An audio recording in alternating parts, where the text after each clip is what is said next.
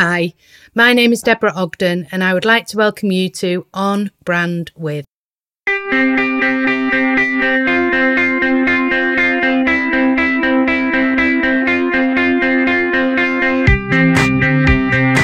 Through this podcast, I want to bring you into my world of personal brand and impact, and hopefully bring it to life through the experiences of me and my guests.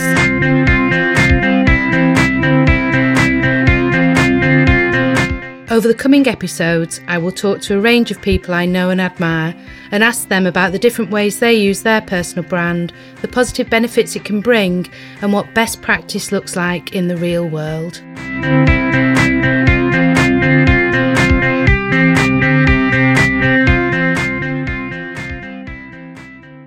My guest today is Claire Taylor, MBE. Now, where do I start? Claire is currently Operations Director of a fabulous local charity called Street Bikes, which was mentioned by Jason McCartney in an earlier episode.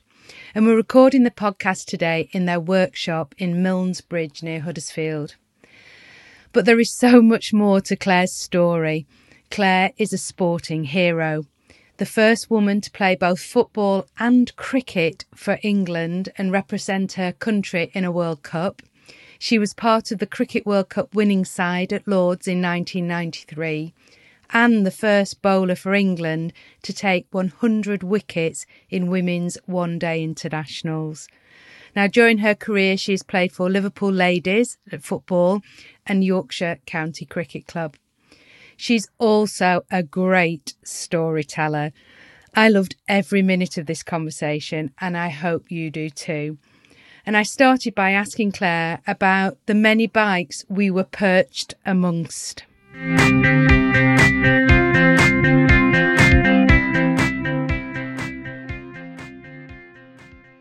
Well, Street Bikes as a charity has been going now since 2017, and prior to that, a local lady, Jill Grief, set it up because she was a bit concerned about access to cycling for people with disabilities and just people on low incomes and things like that. So she set it up from her own garage, I think, up in New Mill.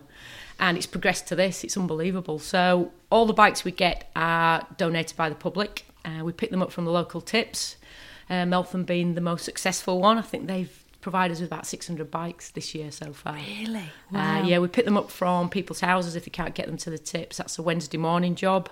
And people drop them off here if they can do. So all the bikes you see, there's probably about 200-300 out there, are donated. And at the moment, we're busy doing a free Christmas giveaway for kids between 1 and 8. So if there's anyone in the Kirklees area that's got a child that needs a bike for Christmas, then get in touch and we'll provide one. Wow. I felt a bit emotional coming in and seeing them all lined up, because you can just imagine those kids, can't you, on Christmas morning? Yeah, that's the hope. I mean, what we try and do is none of the bikes go into landfill. So if we can't do anything with them because they're too rusty, we can either take parts off them, so we use the parts on other bikes. We've got a relationship with CART, which is Christian African Relief, down in Lockwood. They occasionally send a container over to Africa, so we provide them with some bikes. So some of the bikes will go to Africa for people out there.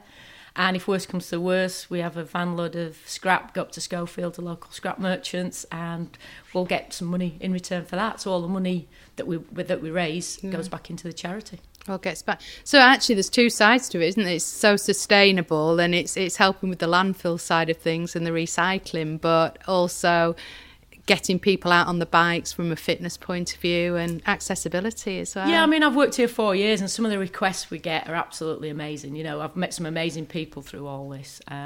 So yeah, we try and help other people out. We do have an ethical side, so we do give bikes away to refugees, asylum seekers, kids in children's homes, people in social services that are trying to get back on their feet and things like that. But also we've got an affordable bike policy.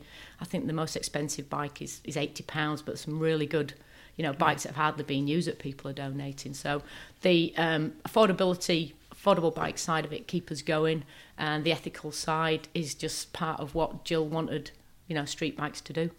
And you look at, because we live I mean, you can't go out. We've just been talking about running, haven't we? But I go out for a run on a Saturday or a Sunday morning, and there are so many people out cycling, and I'm a comer-inner to the area, and it was a real surprise to me. And yes, my husband's a cyclist, but I don't know if I should put that label on him. He has a go anyway. I don't think he quite reaches the level of some of the local cyclists, but it is such a culture around here that I would have thought you are supported by a lot of those. You know, they're always looking for the next best bike, and they'll be glad to be able to recycle their bikes, if you like, bring their bikes to somewhere like this that cares about cycling. Yeah, it sounds crazy saying recycle cycles and things. Yeah. We sort of, let's say, upcycle. Yeah. So because a lot of the bikes, you know, they've been left out in the garden, we can sort of like make them into bikes that are usable.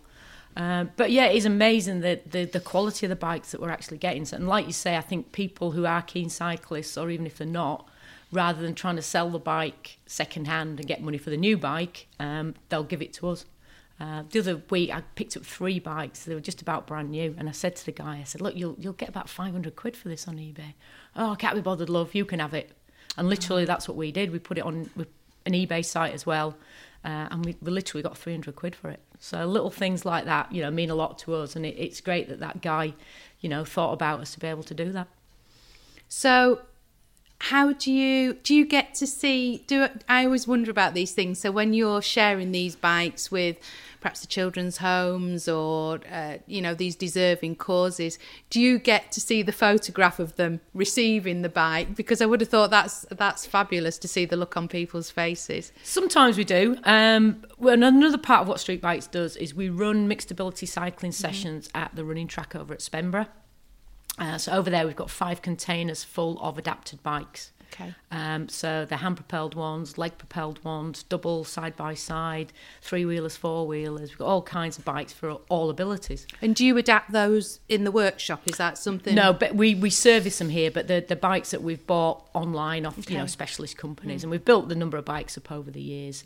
We've even got 3 bikes that you can actually, it's got like a tray on the front and a wheelchair can go on. Wow. So somebody's, you know, the carer cycles behind, but for the person in the wheelchair, you know, feel the wind through their hair and going a little bit quicker than, you know, they would do. Yeah. It's unbelievable, it really is. So that's another side of what we do. So it's just bits of everything going on. And I've seen, I'm sure I've seen photographs of Jill with partially sighted people, and some of the images that I've seen, you know, in the Examiner, and it must bring more breadth to people's lives if they've got a disability, to be able to, as you say, things that we take for granted, that they can just feel the wind as they're cycling along. Or... Yeah, a classic case is there's a blind couple, and they won't mind me saying blind because they are been blind from birth, Tamara and Wayne. And they met at a blind college down in Reading, I think, and live over in Thornhill. Tamara comes and you get her on the back of the tandem and chat. And anyway, it came out that she's really into going to concerts, you know, gigs and stuff. Yeah. And because she's blind, she always needs a carer. So she's got one main carer who'll go with her to most of the gigs. But it depends on the kind of music as to whether this person will go with Tamara as well. So me being me, I was cycling around with her one day and I said, oh yeah, look, if you can't go, just let me know. So I get a text from her saying, oh, I've got tickets for Celine Dion, do you want to come? And obviously the ticket for the carer is free. Yeah. So the way it works is I go and pick Tamara up in the car. If we go to the O2 in Leeds, there was a pub at the front. So before that got knocked down, we'd go and get something to eat and a little drink. And then we get great seats in the venues. And so I've been to see about 5 or 6 different groups. So come on, who have you been to see? On the back of Tamara? On the back of Tamara. Probably Celine Dion was the biggest one. Who else have we been to see? Oh, Sting and Shaggy. We went to see Sting and Shaggy. Right. We've also been to see... Oh, I'm losing track now. Been to see quite a few. It's interesting, isn't it, that these are the cast-offs that the other carer doesn't want to see. Oh, Ollie Murs, and Flo Rida. Yeah. So yeah, she's got quite an eclectic taste in music. So there's sometimes when she'll say, "Oh, I've got tickets for sort of like Ellie Goulding," and I think, "Oh, I quite like Ellie Goulding. Do you need anyone to take you?" No, so and so's going. You have to book in advance. So that's been on hold a little bit, unfortunately. But try and keep in touch with her text-wise. But they're good characters. They just get on with life. Her husband's quite a big advocate for, partially sighted, and he goes to town matches and things like that. So, it's no barrier to them, and it's good to spend time with people like that. And I don't mean it disrespectfully to them, but you might have a bad day and think, oh, woe is me. But you just think these people just get on with life, and that's what you've got to do, I think. Yeah, it's interesting actually. Earlier this week for the podcast that'll go out before this one, so I can't quite work that out in my head as I'm saying that, was a lady called Sarah Dransfield, and she's an amputee, and she was talking about this and how, we were talking about resilience, and it's the simple things that you don't think about, and we were talking about how from a running point of view, yes, her leg is state of the art, but when it came to wearing a blade to run, that was a different thing altogether. So I would have thought the accessibility that the bikes give people, but not just people who are disabled, people who, I notice you run sessions for women that, that might not be brave enough. A lot of us haven't been on a bike since we were at school or we were pedalling around the estate. So that must be a massive thing as well for people. Yeah, I think when Jill set it all up, she wanted literally to be all-inclusive. And I think the ladies, well, we call it women only. I don't know if in this day and age you can get away with that. But that basically started in Saviltown in Dewsbury. And it was to enable more Muslim women to get out and about on bikes. And obviously they needed to go with female ride leaders as well. So I remember when I first started, we'd load the van with bikes in Spenborough, we'd take the van down to Leggers, down on the canal in Saviltown. The ladies would meet us there, we'd kit them up on a bike, we'd either go on the streets and on the Greenway or on the canal, and it's just absolutely brilliant. And the number of people, it's like you say, the smile on the face that can actually do it, or they go a little bit further. Going around the track is, if you go 4 laps, that's a mile. So the number of people that come and they'll go, I've done 6 laps, and I'll go, do 2 more, and then that's 2 miles. Wow. And it's just that sense of achievement, and it is so easy to do. And that self-esteem that they, that knock-on effect of just having a go. And I bet there's some real friendships formed, are there, on that track? Absolutely, yeah. There's a couple, the twins that come from Normanton, I think. They've stopped coming a little bit now. They're dyspraxic, so they've got problems with the balance, but they're so deadpan and down to earth. And we helped them one year. They were Tweedledee and Tweedledum in a pantomime, so we were getting them to learn the lines, and we videoed them, put them up on our Facebook page, and we got so many hits. And it's not. It's laughing with them, not laughing at them. And even now they're called Tiffany and oh gosh, I've forgotten her name. Tiffany and not Tamara, Tammy and Tiffany. And I still get texts from them now, little phone calls every once in a while, especially over lockdown, just to make sure they're all right, because obviously they haven't come over. But you meet some unbelievable, and like you say, they start off as clients, customers, and they do become friends. And the impact that you're having on their lives, I suppose, whether it's the kids with the bike, that they'll get for Christmas, or it's people joining the sessions, that impact isn't just about that day, is it? It goes on and on. Yeah, it's a ripple effect. Yeah. And it's the knock-on effect that then they have. You'll get people ringing up going, oh, my friend's been down to one of your sessions, or my friend's got a bike, can you help us out?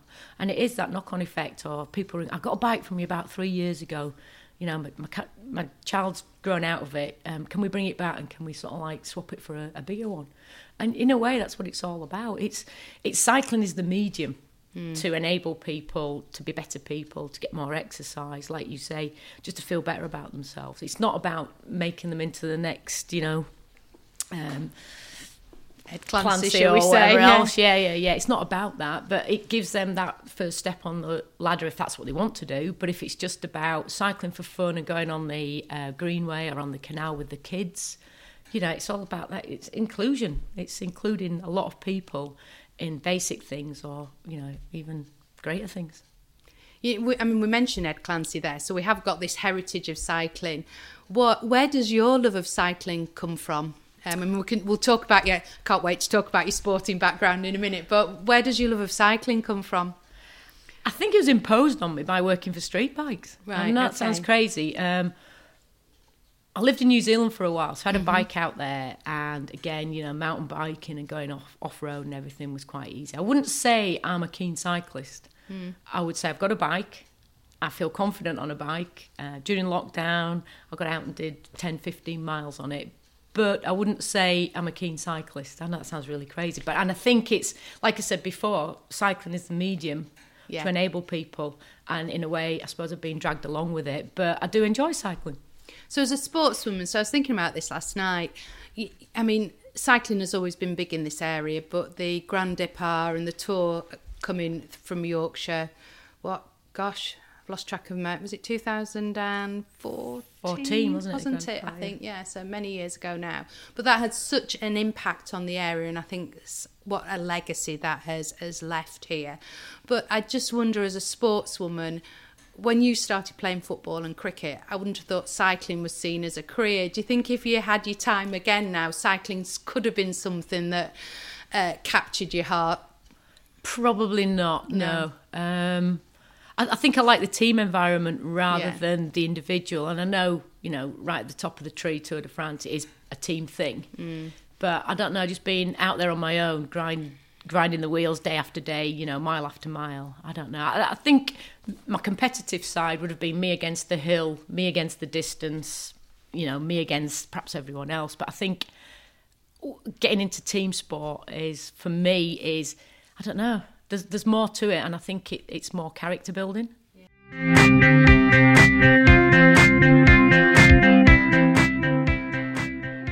So your competitive spirit, where does that come out most? So is your competitive spirit against yourself? So yes, absolutely, I'm going to smash that hill, or I'm going to get that PB, or whatever it is.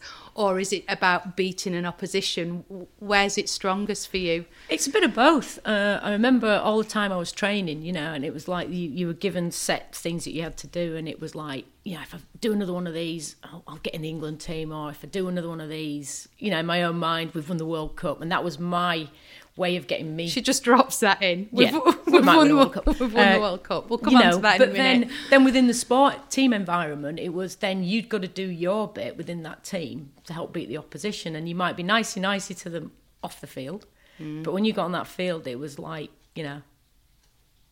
we're winning this. Yeah, that always fascinates me now as somebody who loves watching football and cricket, watching a team and seeing, them going all out, particularly football, the intensity of a football match. And then I saw it on Tuesday night watching Huddersfield Town get beaten again. But, and it was the intensity of the match, and then they're all arms around each other and obviously former teammates having a chat. And I think that's wonderful in professional sport, that you can have that intensity in the game, and then have that camaraderie outside of it. Yeah, I think you've got to know where the boundaries lie. I remember playing against the Australians, and there was one really quick bowler, and she was nasty. She was nasty on the field, but as nice as pie. And every series, she'd meet her, or I'd see her in the hotel, and she'd just go, no mates on the pitch. But she'd be the first one to sort of like come and chat to you and have a drink and whatever else afterwards. And I think it's getting the boundaries, isn't it? It's a boundary of, once you step over that white line, I know they're a bit cliched, you turn into a different person. In a way, you've got to do. You've got to be more focused on what you need to do to get the result you want to get. Within, the laws of the game.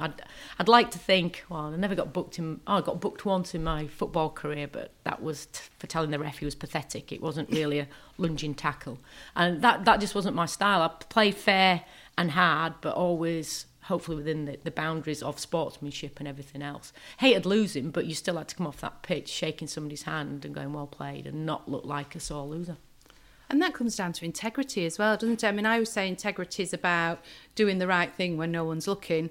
And yourself, and I sometimes think that within sport. And I can remember actually my brother playing schoolboy cricket at Old Trafford for Lancashire. And I mean, gosh, it would be going back, I'm trying to think now, it's probably going back 30 years.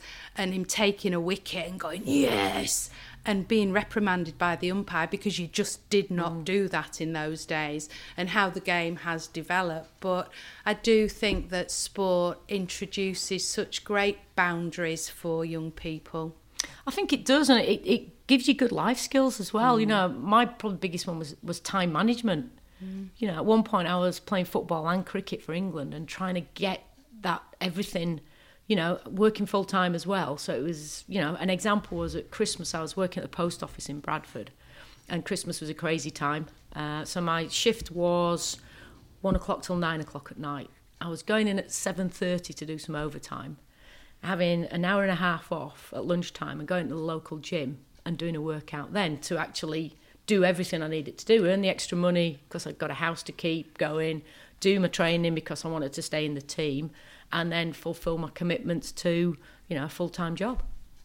Wow. So, you know, I'm not saying how wonderful I am or anything, but if I hadn't have done that, if the training had slid, then perhaps you lose your place in the team, and if you don't have enough money to pay your bills, then your house slides. So I think it's getting a balance, and also it teaches you a lot about yourself. Again, that resilience, how resilient you are to winning, to losing, to injuries, how you come back from those. And also, I suppose, to being told what to do. Yeah. You know, a lot of times with a coach or a manager or even a fitness person, right, you need to get to level 12 on the beep test or you're gone. You need to lose half a stone because whatever. It's learning to deal with that in the correct manner. You know, you can turn around and go, "You're not telling me what to do." And I've seen enough players come and go because they weren't prepared to do that, or they didn't get the time management right. It was always excuses. Well, I can't go to the gym because. I just think if you want it enough, and I don't believe in sacrifice. I think sacrifice is a big word. I was going to ask you that. Yeah, so, I think it's about conscious decisions you make at certain times in your life when you're faced with a set of things that you have to do. You make a conscious decision that you're not going to go out on a Friday night, or you're not going to take that higher paid job, you're not going to advance your career away from your sport because you've got this to do. Yeah, and you can look back and go, oh, perhaps if I'd have done that, but I'd have taken a different path in life completely. So I'm happy with the life I've got, and even looking forward. It's like during COVID, focus on what you can do rather than what you can't do. I've got so many, we can't do this, we can't do that. And I'm like, yeah, but we can do this. So let's go do it, you know. So let's go for a walk, and let's go for a takeaway bacon butty and sit on the wall and eat it. It's not as great as sitting inside, but we can still, let's do what we can do, yeah. So are you somebody, so I want to take you back, because I read somewhere when I was doing my research that your football career started when you applied to an advert in Shoot magazine. Is that right? Yes and no. It really started kicking a ball around in Crossland Moor, because where I lived, it was just lads. And so if you wanted to play out, you played football. So I just took the local rec. That's where it first started. And then got to secondary school, Moor End, and there's a couple of girls that wanted to play football, and literally there's a team in Bradford called Bronte Ladies, and the advert was in the Shoot magazine, and we lived close to each other in Crossland Moor. So I think one of the dads said, well, why don't you give this a go? And he took us over to the first training, and I suppose the rest is history. He took us first time, then we'd go on the bus, and then one of us learnt to drive, so we'd go in the car. So yeah, and they were good old days. I know it sounds really daft, you know, you didn't rely on your mum and dad really. You took 4 buses to get to where you needed to go. That's what I'm saying. For me, that's character building. It teaches that resilience. Oh, I've missed this bus. Well, let's walk to the next bus stop and get a different bus. You know, it was little things like that.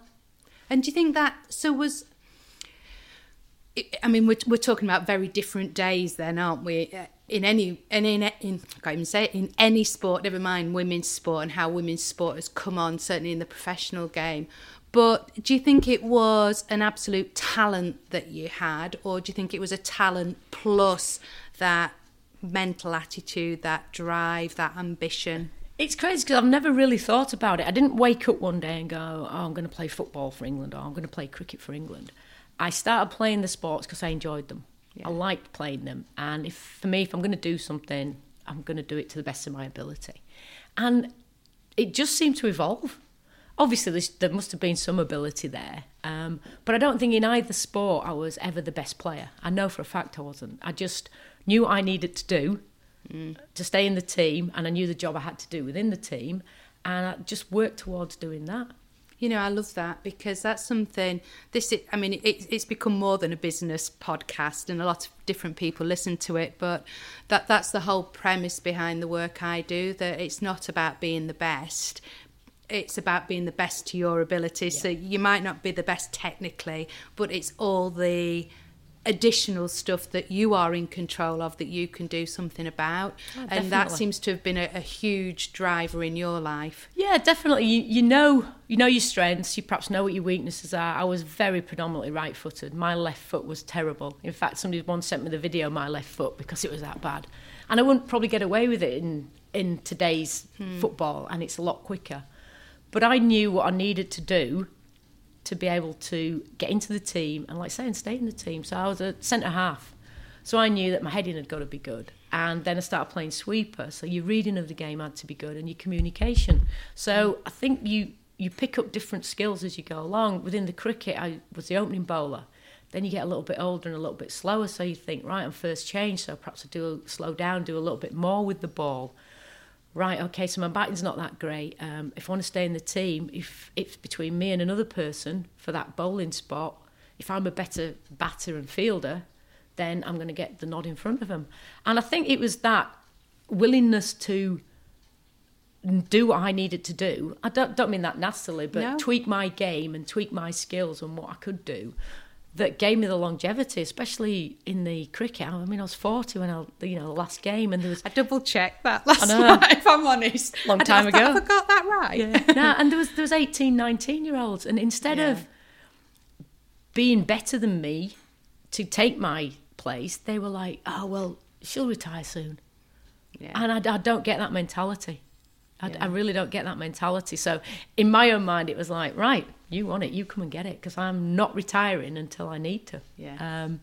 I don't get that kind of mentality. I'm just a little bit, I'd say I'm quietly confident. I don't go shouting, I can do this, I can do that.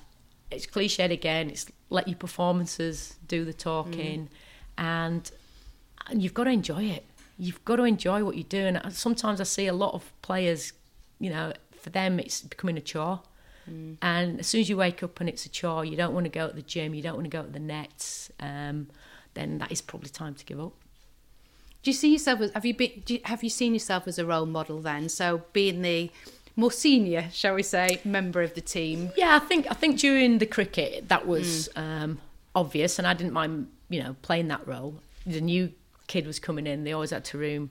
I'll let you into a secret. My nickname at cricket is Romper. So it was, a new kid always has to. So where does that come on? You can't. I mean, everybody in cricket. I worked in cricket for 10 years, and everybody has a nickname in cricket. So where does this one come from? Okay, so early in my Yorkshire career, to save costs, we were camping. There was a 5-day competition down at Cambridge. Can you imagine that these days? So we were camping. It was a typical August. I got my fluffy pyjamas on, got out of the tent, and I got pyjamas tucked in and my socks tucked in as well. Pockets were hanging out of these pyjamas. And one of the girls just made a flippant comment, "You look like you've got a romper suit on," which for younger people is probably a onesie now. And it just stuck. So that day we were playing Lancashire, and I'm coming into bowl and, "Come on, Romper," go like this.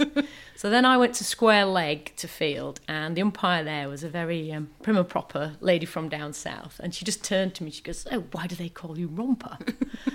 And I didn't know who she was, and I've been a bit cheeky. I said, "Oh, it refers to my sexual activities." Anyway, she didn't speak to me at all, then it was no more conversation.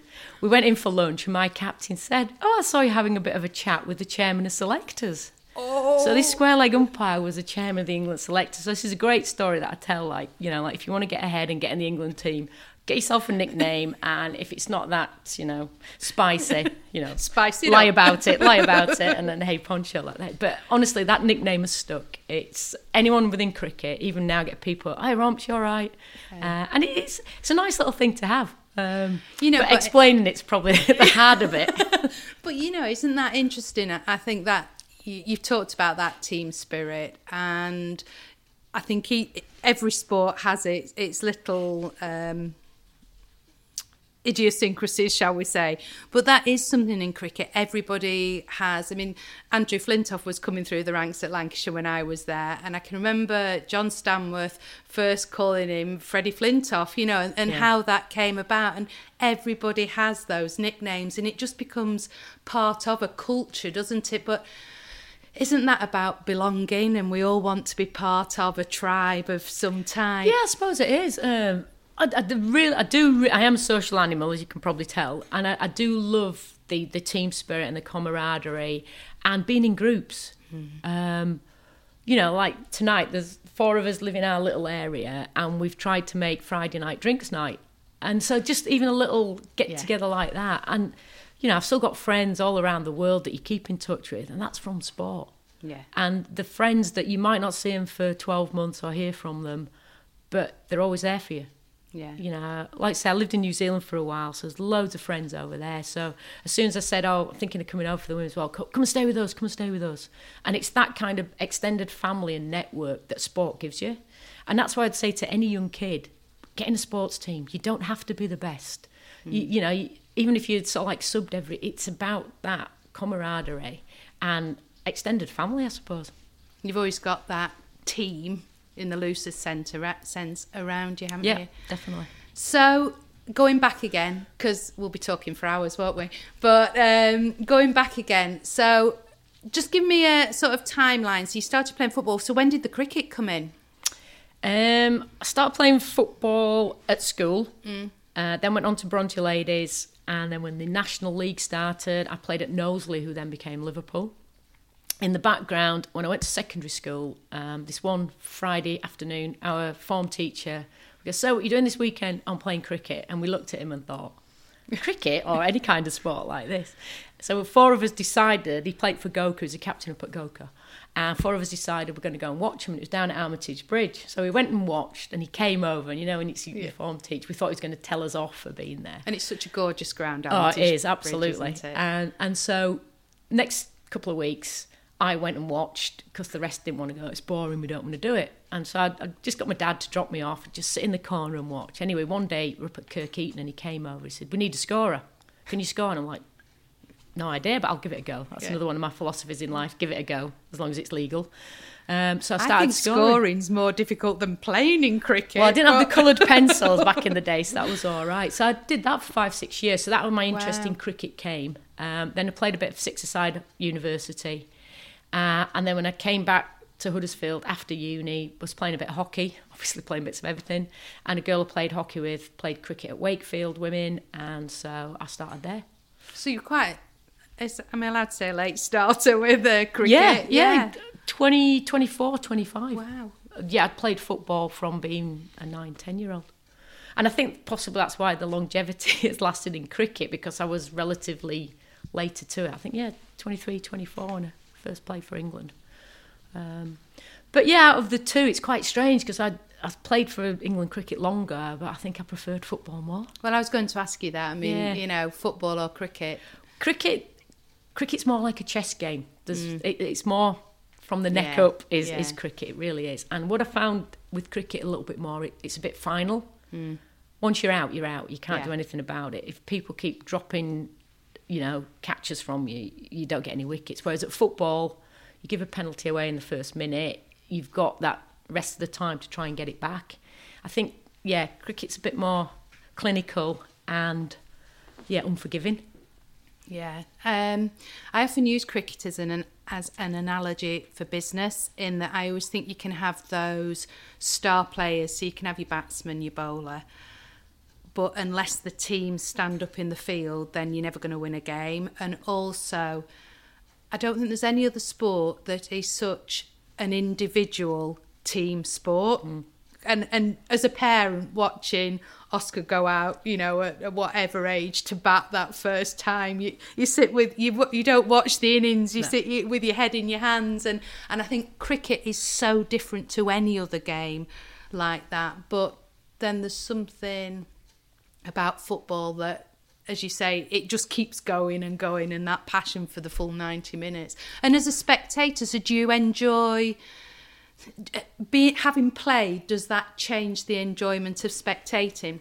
No, I'm a town season ticket holder. Yes, but they're not your first love, Claire, as we've learnt already. Yeah, but having played for Liverpool Ladies for a few years, I've had to follow them as well. And you do need a Premier League team, and now Town aren't. Unfortunately, I can have Liverpool. Have you enjoyed, did you enjoy the Klopp-David Wagner relationship at the time then? I did, but unfortunately I was one of the few people that didn't sing it in the ground. Okay. Until, I think, something happened, and then I did sing it because he was better than... Oh, when we beat Manchester United. That was better than Klopp that day.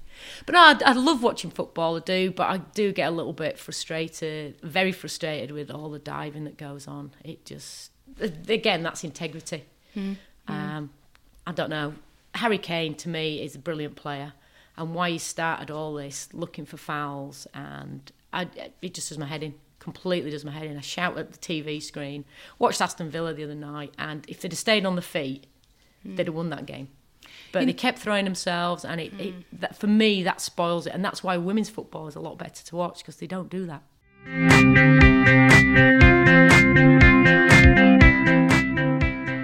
It's really interesting about Harry Kane. I've brought this up before, but when Town were in the Premier League, we were waiting for him after the game, and he came out, and what a great role model in so many ways, in that he ensured that everybody there got the photograph, got the autograph, but then you see that other side and you just think...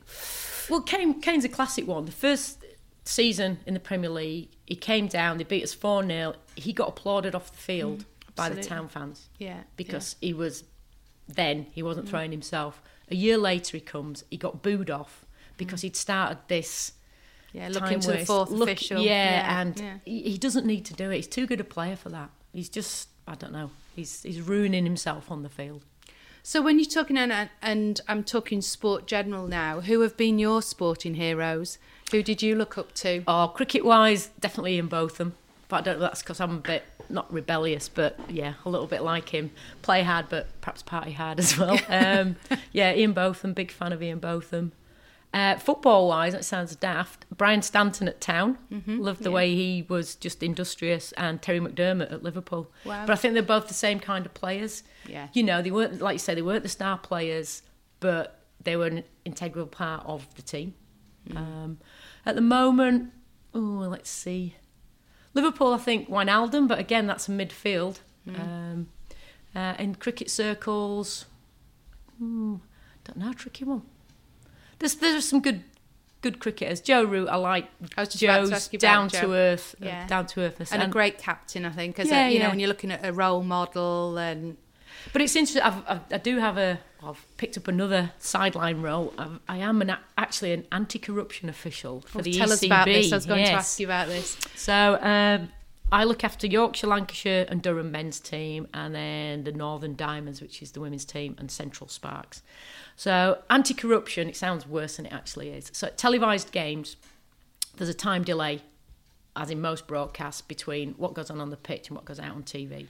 So at the grounds, there's people sit there on computers, and they're using that time delay to either ball-by-ball commentary back to India, and where the delay's probably about 30 seconds, or there's a forum, as Betfair have a sort of like a betting platform, where you're online betting against other people. You're not betting against a bookie. You're betting against other people, but because you're at the ground, you've got like 12 seconds to know, it's just gone for 4. Wow. And it's funny because there's quite a few guys. It's not illegal, but it's just a little bit immoral. So there's one guy at Yorkshire, and I've got to know him, and I sit next to him, and he shows me how it works. And it's a little bit like selling shares, buying and selling shares, but you're buying it within the game and how it's moving. It is quite interesting, but I sat with him and he made £2,500 on one game. Wow, and that's that On intellectual understanding of the game as well. And he goes around the world, and that's his living. So It's a professional bookie kind of thing, but it's not illegal. So what we do is we're looking more for people at ball-by-ball commentary back to India, because bookmaking in India is illegal. It's all underground. So if we find anyone in the crowd that looks like got an earpiece in or is like talking to themselves, it's quite interesting because having played, it's a totally different side of the game. I go along with my accreditation, ask to have a chat with him, get a couple of the ground stewards. If, we think that that's what he's doing, he gets issued with a letter to say you're banned from all cricket grounds. And then if you see him at another ground, you just tap him on the shoulder and kick him out. So I've got one regular, and I must have kicked him out about 4 times. And does he know you as a former player? No, I don't think he does. Yeah. Again, his situation is really difficult. He gets paid something like perhaps £250 by a bookie to go in and do it. If he gets kicked out, he still gets a £250. So, that's why he regularly comes back. I think he's low income, or he's possibly an asylum seeker, so, he can't earn that much money. But it's very interesting. So I was lucky I managed to work at the Men's World Cup last year. I was going around with the Pakistan team, and they're a lovely bunch of lads. Everyone straight away, match fixing or whatever else, the poor old Pakistan team get a little bit of a bad rep. But they're lovely people, really looked after me, and no issue at all with them. Yeah, one of my sort of lasting memories of cricket was working during the World Cup, and Old Trafford hosted Pakistan and India. So it was India versus Pakistan. And at the time, it was the race riots in Oldham. So it was just such a politically sensitive time. And I can remember, I was media manager, and I can remember having to host the media conferences at that point and not talking about cricket. And it was such a sad situation that we weren't talking about the game, we were talking about the politics. And sport and politics should stay away from each other. They really should. They are interlinked, I suppose, as businesses or as part of our infrastructure. But I think So I'll put you on the spot then, probably a bit unfairly. So, Marcus Rashford, you knew what was coming, didn't you? Working in the environment you do. I mean, for such a young, I think what Alex Ferguson has come out and said this week about, I can learn from him. But how do you, I don't know, over to you, how do you feel about that when somebody's using that level of fame, that level? Yeah, I admire his commitment to a cause, and I can understand fully where it's coming from. But I think the situation he's in and the amount of money he earns, potentially, bring it to the public's forefront, but make himself a charity or turn himself into the Marcus Rashford Charitable Trust and get people to donate to that. Then he's got more control over where that money goes.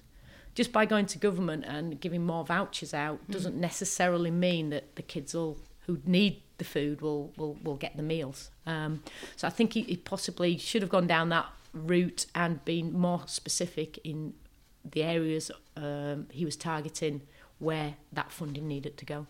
Do you think that's perhaps naivety, isn't it? And getting on, that... Perhaps, or it's just youthful exuberance. I think it's a bit of both. But, fair play to him. You're going to get people who agree, people who don't. But at least he's tried to make a stand, I suppose. Absolutely. We haven't talked about the World Cup.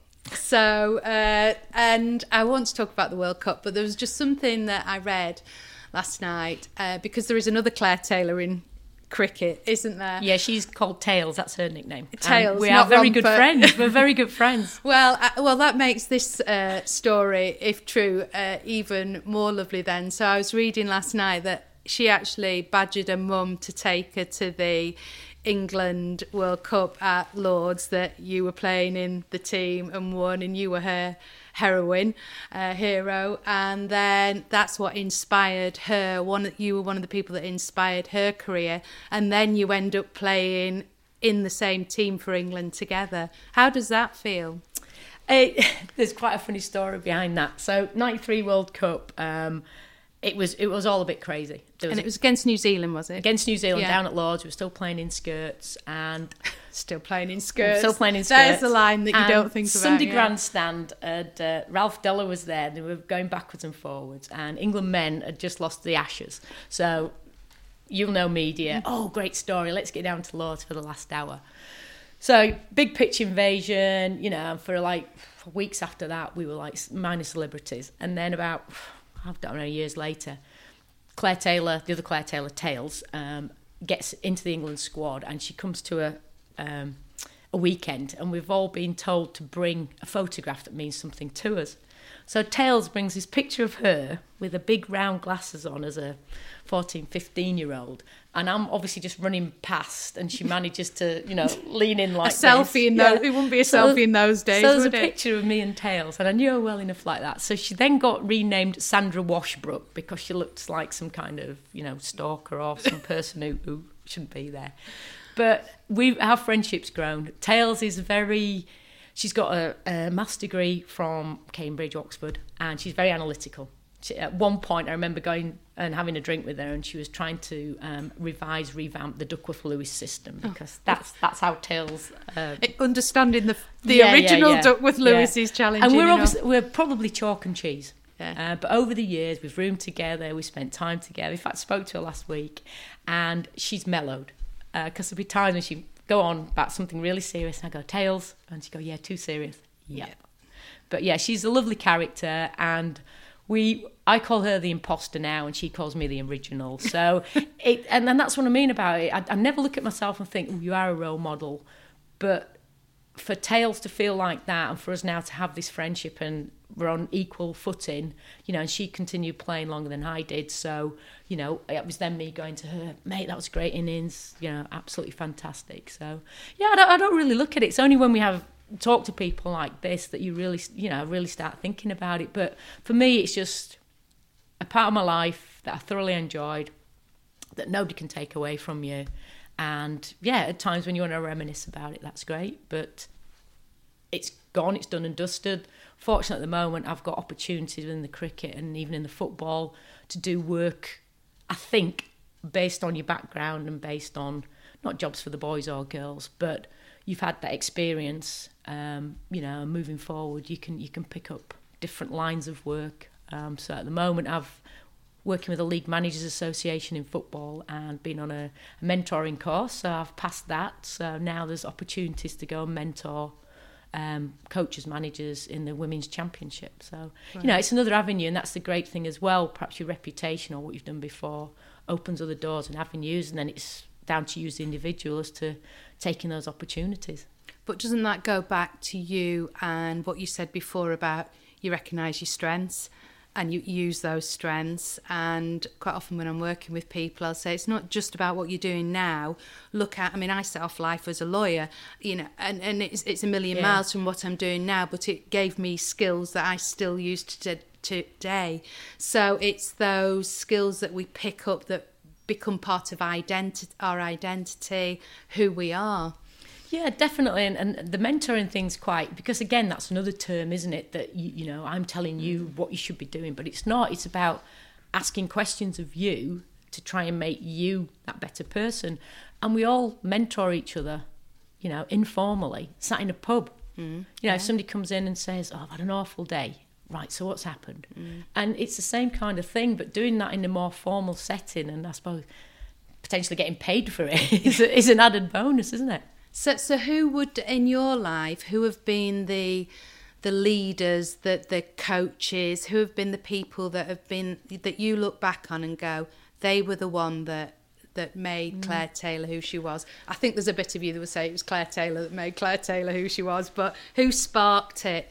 Initially, the England coach when I first got in the cricket team, Ruth Prideaux, a lovely lady from down south, very don't fiddle and don't fumble back in the day. And I went to the first World Cup in 1988, and I knew I wasn't going to play. My bowling was pretty wayward, but she was one of the few coaches that was specific enough to say, you need to get more consistent, you need to pitch it up, this is what you need to do. And I think sometimes coaches, they can pick you for a reason, but they also drop you for a reason. Okay. There's got to be a reason.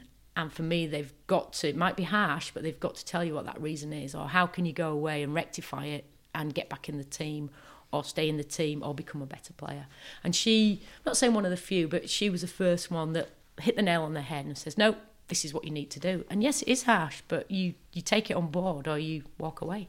I was talking about that last week on a coaching call, talking about that feedback and difficult conversations and the need for that clarity. If you're vague, then you don't know. But if you can give people those specifics, and going back to my cricket, I can remember asking the coach there, saying, how do you drop somebody?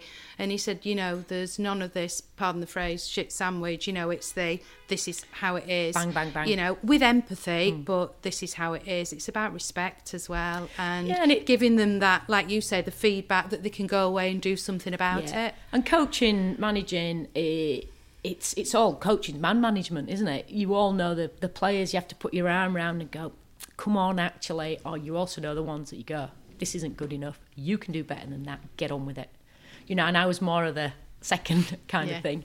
I remember I went to help a mate move, Sue, and I've known her 30 years. We played in the Yorkshire team together. She was captain and she was very abrasive. And she threw me the ball and she goes, "You're bowling like a..." Sort it out. And I'm at the top of her, right, I'll show you. Yeah. Get 2 wickets. And I'm like a little puppy dog going, "How about that?" She went, "Not bad, you can have another over." But she knew that was how to deal with me. Yeah. Whereas she knew with other people, it was, right, come on, just pitch it up a little bit. Yeah. And that's a skill, and you'll know that, like working in business. Yeah. To try and get the best out of people, you've got to massage their ego a little bit, but like ask them to play to the strengths and work out what the strengths are. Really understand that. So first woman to take 100 wickets in one-day internationals, is that right? It is, yes. Yeah. That was 2005 in the World Cup in South Africa. It was Miriam Greeley was the 100th one. She was captain of Ireland. Miriam's played a load of time. And after the game, she came up and gave me the biggest hug. And I'm so pleased to be your 100th wicket. And that's nice as well, that people respect it and recognise it. And, you know, we're still friends now, you know. And there's the banter, there's a get on that pitch. She didn't want to get out to me. And she didn't deliberately get out to me. I got her out kind of thing. But she was the first to come up and say, you know, congratulations. And did that 100th wicket, I mean, I assume you knew it was your 100th wicket, but was that a big deal to get that 100th wicket? Or was it, you know, just a part of the game and a byproduct, if you like? It was funny because at the time, obviously, 2005, I was 40. And so it was, I knew I was getting towards the end of my career. We went out there and the coach at the time, I could tell I didn't figure in his plans, which is fine. But then part of me is like, well, why have you brought me then if I'm not going to figure in your plans? And have you brought me just to, you know, help the other girls along? In which case, I think you need to tell me. And there was some injuries. So I think I only got a game because of injuries. But then, and to give me the chance to get this 100 wickets. Yeah. I think, and it was a little bit bittersweet, I suppose. So then I got the 100th wicket and then he couldn't drop me. So that was but that's me. That's a lesson in life. That's my way of going, bring it on kind of thing. And again, quietly confident. I'm not going to shout my mouth off. You know, in my own mind, it was, why have you brought me? I don't think I'm going to play many. So I got my head round that. But then it was, right, if I do get a chance, I'll show you what I've got. And if it's good enough, then hopefully we'll continue. And I think I know the answer to this as well, but what rates higher than something like that, or in a team winning the World Cup? Winning the World Cup, definitely. Yeah. But again, out of all my achievements, I'm more proud of getting my degree. Right, okay. Because so what's your degree in? Geography, of all things. It helps me, when I was a post, it helped me find my way around to find the letterboxes and read maps and things like that.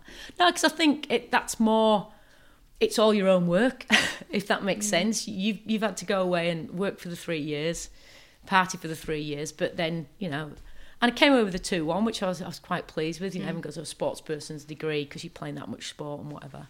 And I just felt that for 3 years, it was something that I aimed for and achieved. And that is the only thing that I really aimed for. I never really aimed to play football or cricket for England. Like I say, they were just byproducts of enjoying it and being fairly good and playing the game. You know, if a coach comes in and said, right, you're not an opening bowler, you're your first change. It's not sulking, it's going, right, okay then, new challenge, let's go do it. And what about the MBE? That really just stands for must be early. That's a reminder to me because I'm notoriously late for anything. I want to swap it for a CBE. Can't be early, but do it having that. Yeah, again, another amazing byproduct of a sporting career, I suppose. So yeah, I can't remember. I think it was 2000. It was delayed because I was out in New Zealand, I think, playing cricket. Prince Charles handed it over. We met in this room and there's some amazing people down there who've done some amazing stuff. And the Lord Lieutenant came in and said, Prince Charles will speak to you. I'll speak to everybody. When he then puts his hand out to shake your hand, it's stage exit left kind of thing. And so I was chatting to somebody and I said, if he says to me, are you a batter? I'm going to go, no, I'm Camilla Parker Bowles, but doesn't bat. And you could see them all going, oh my God, she's not really going to. And sure enough, so then, are you a batter? No, I'm a bowler. I lost it completely. But yeah, amazing day. Mum and Dad, went down. I think they absolutely enjoyed it. So you get the video, you get the photos, you wear the hat and everything. And yeah, the MBE's in my, it's not even out on show. I think it's in one of my cupboards somewhere. And it's nice, yeah, to have it. But again, it's just another byproduct of me enjoying life. We're coming to the end of the conversation, but what I love about you, and we'd not met before today, and because of my absolute, I've been brought up on cricket and football and my love of the game, both games, and also an understanding of street bikes as well and the wonderful work living in the area. But Jason McCartney, the MP, had mentioned it on his podcast the other day, the brilliant work that you do, and my husband's interest in it as well. So, but the one thing that I find absolutely fascinating about you is that you don't seem to define yourself by these fabulous achievements that you've made. They're just a part of your life. Yeah, and there's more chapters hopefully to come, more things to add to it. And again, it's just by, I suppose, being a decent person and having the integrity that we spoke about before to live your life. And I do believe in karma. I do believe good things happen to people who do good things or who are decent people. So there's never been, apart from the degree, there's never been, this is what I'm aiming for, this is what I'm aiming for. A lot of opportunities come along and go on, I'll give it a go. And that's what, for me, life should be about. I'm very fortunate I've had these opportunities, but it's about what you do with the opportunities. Like when you phoned, do you want to do a podcast? I could have gone, oh, no, it's not for me. But I've never done one before, but quite enjoyed it. So, I suppose tick it off your list and good talker, you see. Yes. So what's in the future? Travel again once COVID disappears. I do have a house in New Zealand. I'm a resident of New Zealand, lived there for 7 years, so I've still got a place out there. The ideal plan, I've got a nice little place in Armitage Bridge. The ideal plan would be 8 months here, 4 months there. Wow. Miss the winters and just get, well, if you can call ours perpetual summers, but New Zealand's climate's exactly the same as ours, so... Just the other way around. Just the other way around, so I could do November, December, January, February, and it'd be the middle of summer out there. Cricket season as well, so I can just do cricket season to cricket season. No, just continue, keep street bikes going. Very passionate about it, it's very close to my heart. Obviously, in these day and age, funding and everything is an issue, but we'll work hard to keep it going and just enjoy life. Just make the most of what's in front of you. How can people help street bikes? Let's just get that out there because we have got a lot of local listeners. So how can we help street bikes? Obviously, keep donating the bikes. That's one way that we can turn their scrap or things they don't need into money. We're looking at a scheme. We've got so many bikes over at Spen, part of the Mixed Ability, looking for small local businesses to sponsor a bike. So you'll get a little number plate on the back of your bike. We'll ask for X amount a year, and then you'll be Bike of the Week. We'll put it on Facebook, link into your... It's something that's in the pipeline. But yeah, we're looking for, say, 50, 60 local firms. It's not going to be a lot of money just to cover the running of Spen. So if we can do that, that'd be ideal. And if anyone wants to come down, not in the present climate, just to see what we do, people are more than welcome at the track or looking from the doorway in this COVID era. Brilliant. And who's going to win the Premier League this year? Tricky one. Although I am a Liverpool fan, I think thanks to Everton kicking 2 of our star players, I think it'll be close and it'll be good because you don't want one runaway leader. I think there's 4 or 5 that could do it. I've got to stick with Liverpool, haven't I? But I am a little bit wary. I don't think they'll do it, but obviously I hope they do. Brilliant. Thanks so much, Claire. Thank you.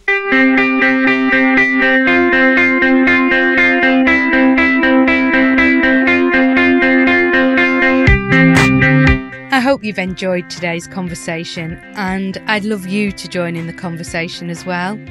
The best way to do that is through social media, and I can be found at Instagram and Twitter at @do_impact.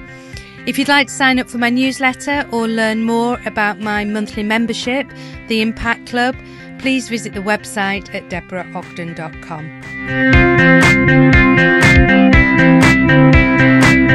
If you've enjoyed this episode of On Brand With, I would so appreciate it if you would rate, review and subscribe. It helps other people know we exist. Thanks for tuning in, and I'll see you on the next episode.